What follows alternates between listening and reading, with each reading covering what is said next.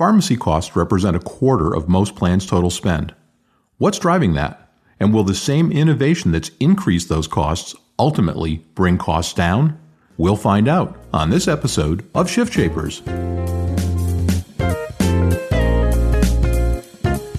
Change either paralyzes or energizes. The choice is yours. You're listening to the Shift Shapers podcast. You're about to learn firsthand from businesses and entrepreneurs who have successfully shaped the shifts in their industries. Get ready to become the change that you want to see. Here's your host and Chief Transformation Strategist, David Saltzman. This episode is brought to you by MyEdge, the premier provider of Form 5500 prospecting solutions. Employee benefits, property and casualty, and financial professionals all rely on this affordable, easy-to-use, real-time search engine to find their target prospects in both large and small group markets. Visit www.myedge.biz for more information, or click on the sponsor link at shiftshapersonline.com.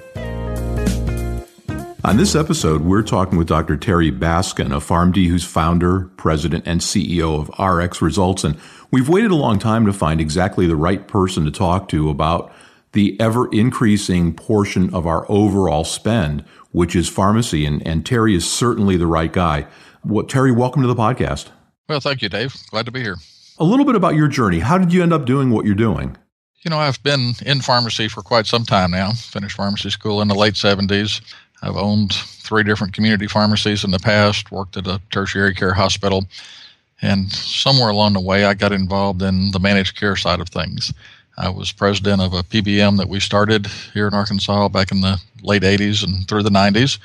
Sold that to a company in New York that was a publicly traded PBM, and I served as chief operating officer of that company for 4 years and then chief marketing officer for another 3.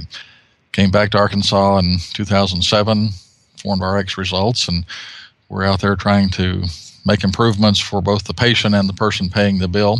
And that's our focus every day when we come to work. Well, you certainly have a great background for our audience, and we're going to learn a lot of stuff. Let's start here. We've done a couple of podcasts recently talking about reference-based pricing.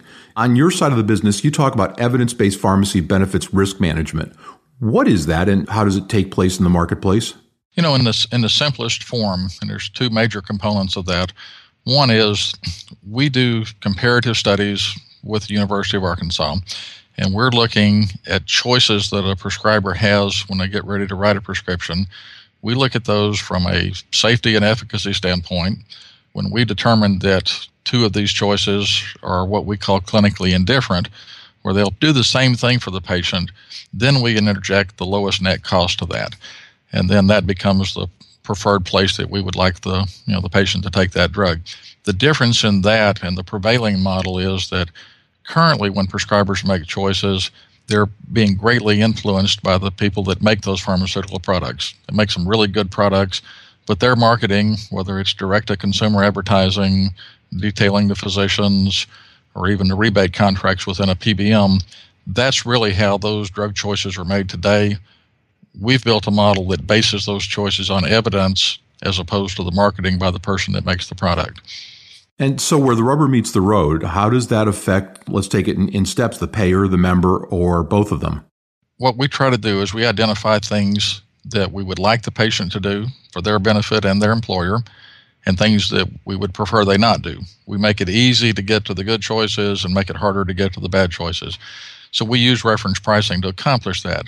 If these 2 drugs do the same thing clinically, and all the literature supports that, if one of them costs $150 and one of them costs $25, there's no reason for the patient or the plan to pay for the $150 product.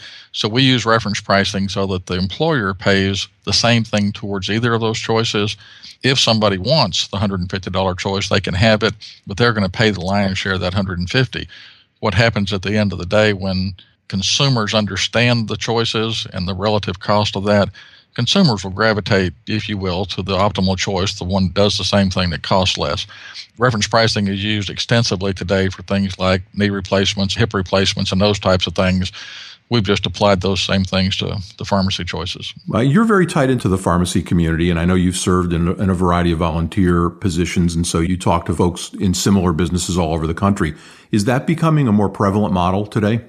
These types of things are becoming talked about at a much greater extent than they ever have, and I believe what's caused that is some of the changes in healthcare reimbursement.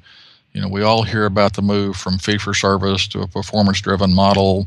Those types of things are shifting who's bearing the risk. Principally, the hospitals and physicians are bearing some risk that haven't historically done that. But that shifting of the risk is not just for those two provider groups. It's all across the marketplace.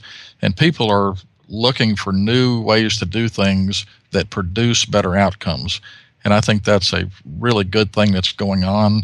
As long as I think we should all be held accountable to the outcomes that are produced. And those are cost outcomes. They're certainly quality measure performance.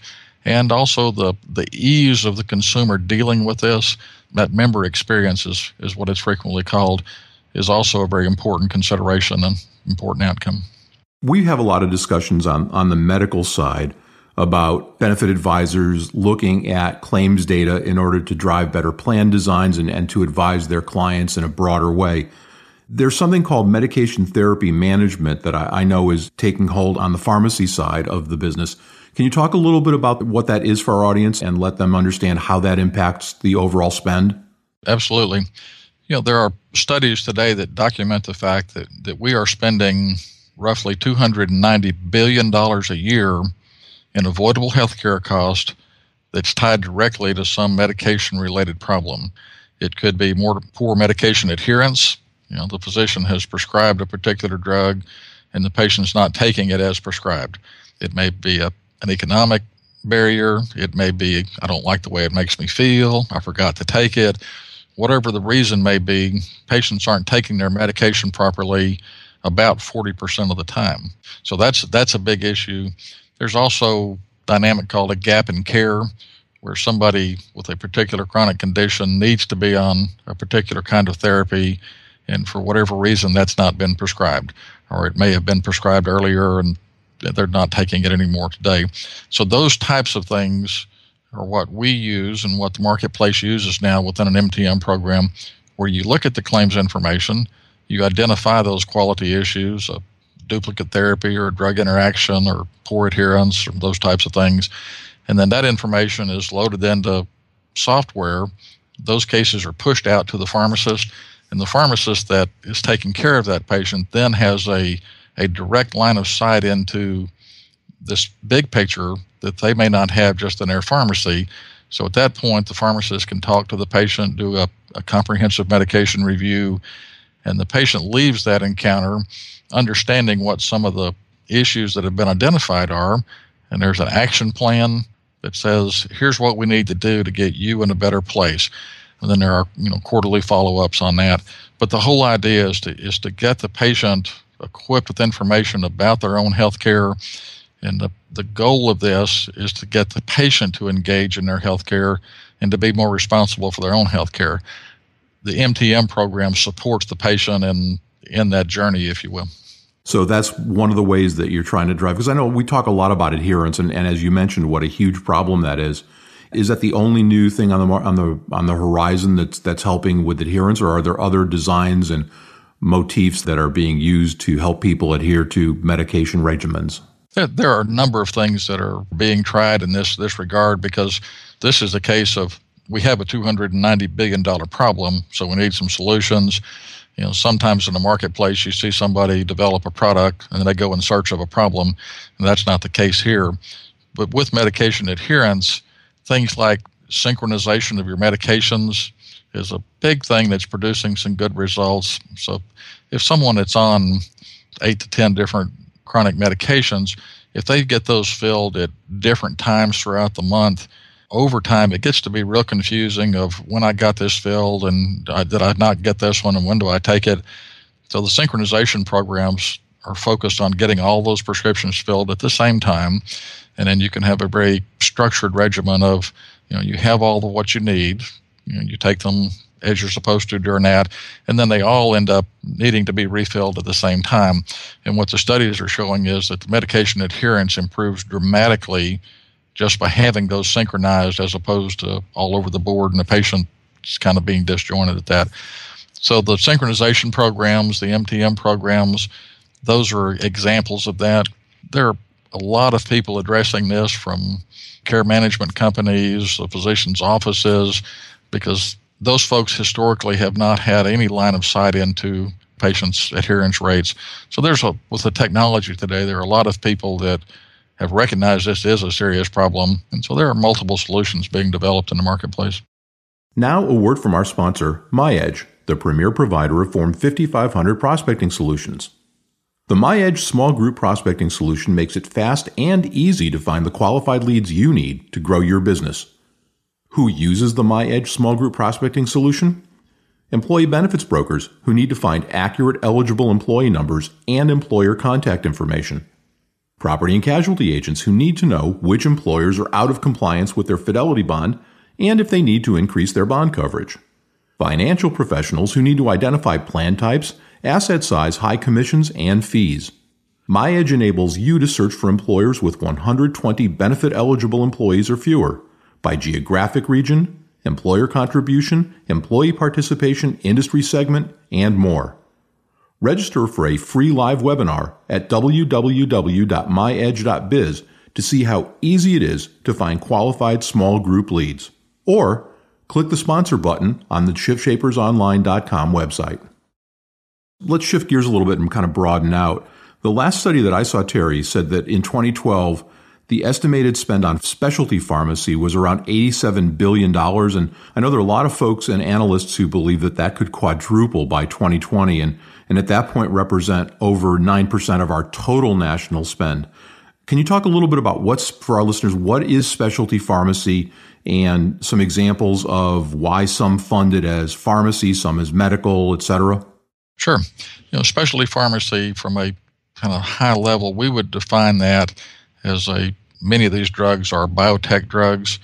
They are manufactured from different processes than what a historical oral medication might be. Many of them are injectable drugs. In almost every case, they're extremely expensive products. There's some great therapeutic breakthroughs from a patient care standpoint. The average specialty prescription probably costs in the range of $3,500, whereas the average oral medication for a traditional medication is probably $85 or $90 today. So because of the cost of it and then the growth of the use of these products, today the specialty represents roughly 20% of a pharmacy budget. And there's a sense that over the next 3 to 5 years, that's going to go to 50% of the pharmacy spend. And as you say, that will equate to 9 or 10% of the total healthcare spend. So in specialty pharmacy, and I would say that there's an attitude or an approach that needs to be used where the total cost of treating a patient with this product, with the specialty drug, compared to the total cost of treating this patient without that specialty drug is what needs to be looked at. The market is frequently focused on these very high-cost drugs, and many of them will be, $60,000, $80,000, or $100,000 a year, and certainly that's attracted a lot of attention. And that's a huge piece of the equation. But when you look at if this patient doesn't take this drug, do they end up with a transplant or a long-term hospitalization or rehab, whatever it might be? So we always try to encourage clients to look at the total cost and then determine where that specialty therapy fits in. I imagine that some of that is being driven or at least exacerbated by baby boomers with multiple chronic conditions. What are the top 3 or 4 categories that you see being treated with these specialty meds? So if an advisor wanted to look at claims and try to advise a client, they could maybe zero in on these areas.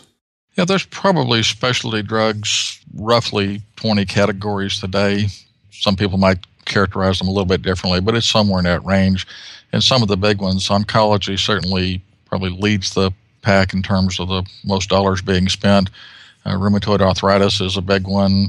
Hepatitis C is another very large expense category, and they're all growing very, very significantly. One of the keys that I think employers need to consider is that they need to, as I say, look at the total cost to treat this. And when they try to manage those costs, the traditional tools of, here are two drugs that do the same thing and let's take the most cost effective, a lot of that doesn't apply to this because there's very few generic products, or the term is biosimilar with the biotech drugs. There's not very many of them that have those available. So the way to manage this is to develop a protocol.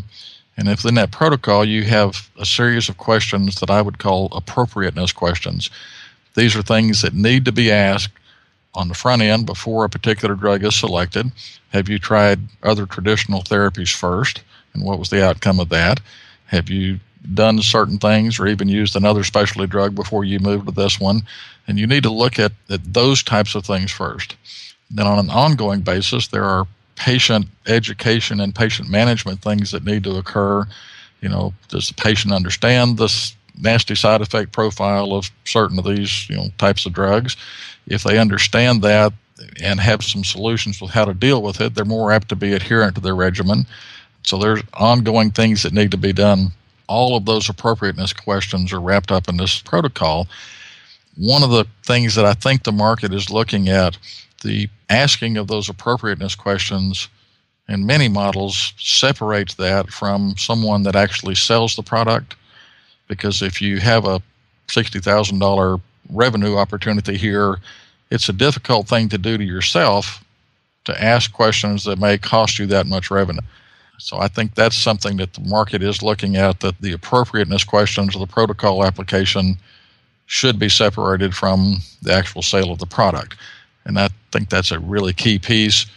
The prevailing model today is that most of this specialty management is being done by the specialty pharmacies that sell the product. It doesn't make them bad people. I just think it builds in a potential conflict of interest that would be better to separate those two activities. That seems to make an awful lot of common sense. Now, taking it to the next step, it seems the brave new world is a new class of drugs we're just starting to hear a little bit about, called genetically engineered drugs. And those are different than these specialty pharmacy drugs we've talked about so far, aren't they? That's correct. The genetically engineered drugs, or the whole field of genomics and all that, has to do with an individual patient's DNA and their genetic makeup. And the genetically engineered drugs, you'll hear terms like personalized medicine, because it's matching up a specific drug and the dose of that drug to your individual DNA. All of us know that people are different, and we all have different responses. One side effect may not affect 99% of the market, but if you're in that 1%, that's not a good choice for you. And all that's driven by your genetic makeup. So the genomics process is identifying your DNA map, and then it's pairing you up, like I say, with the best drug for you and the most precise dose. Some of that will also become some new delivery systems, and you hear about pellets that may be injected into your body that release the right quantity of drug to you over a consistent period of time, so you avoid the peaks and valleys and those kind of things. That whole genomic process and personalized medicine is, and I'll say this is not something that's going to happen 25 years from now. It's happening today, and I think the prevalence of it's going to be very significant over the next, in that 5 to 10 year window, if you will. Those drugs have got to have astronomical costs. I mean, if you kind of take a deep breath when you hear about some of today's specialty pharmacy drugs, this has got to be a much bigger number, is it not? I would say that it certainly depends on the volume, and technology is working in our favor. Even the early DNA testing of 5 years, 10 years ago for sure, but even 5 years ago, the cost of those were thousands of dollars. And today, the DNA testing and that gene mapping is talking about a few $100s. So as more and more people start participating in this, those costs are going to come down. The cost of the individual drugs, if you look at replacing what we're spending on drugs today and those types of things, and replacing those with one that's tailor-made for that individual, the cost will come down. I'm not going to say it's going to be cheap, but there again, to get out of our silos, so we're looking at the total healthcare cost. The cost of tailor-making this personalized medicine to an individual, we'll just say you have hypertension. If you can get one of these drugs that is more expensive, but you avoid the strokes and the cardiovascular issues and all those things that come up and the stress on your kidneys and all of the potential costs that are incorporated into the system today, you start eliminating those high-cost things, your total equation is going to tip it very much in favor of doing that. And the big winner is the patient. So the patient that doesn't have to go through the downside of the stroke and the rehab and those types of things as well.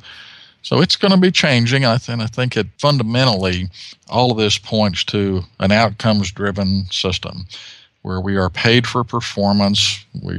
Everybody is accountable, the provider, the employer, the patient. And I think the key to that is good information that's data-driven, that's communicated well to that patient, well to the provider. It doesn't need to be onerous. It needs to be clear.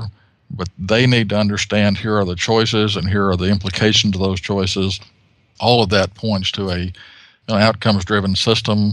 And it's my opinion that those models that do the best job of producing the best outcomes, and there again, it's cost and quality and ease of understanding, the models that produce the best outcomes are the models that the market is going to gravitate to.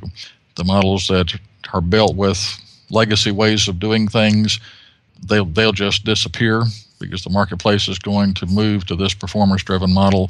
And I think all of these things we've talked about are steps in that direction. That's a great place to leave our discussion for today, but maybe we'll come back, and there's so much to discuss in the field, and it's changing so rapidly. Tery Baskin, PharmD, founder and president and CEO of RxResults. Tery, thank you so much for sharing your expertise with the Shift Shapers audience today. Dave, I appreciate being with you. The Shift Shapers podcast is a production of the Saltzman Group. We work with entrepreneurs, executives, and companies just like you to help shape the shifts in your business. To schedule a 20-minute call to learn more, visit our website at thesaltzmangroup.com or call me directly at 803-386-8005. I'd love to hear from you. And while you're on our site, you can also click the podcast tab for the entire catalog of Shift Shapers episodes and to access some really great special offers. Give me a call at 803-386-8005 and learn how to put the secrets of the Shift Shapers to work in your business.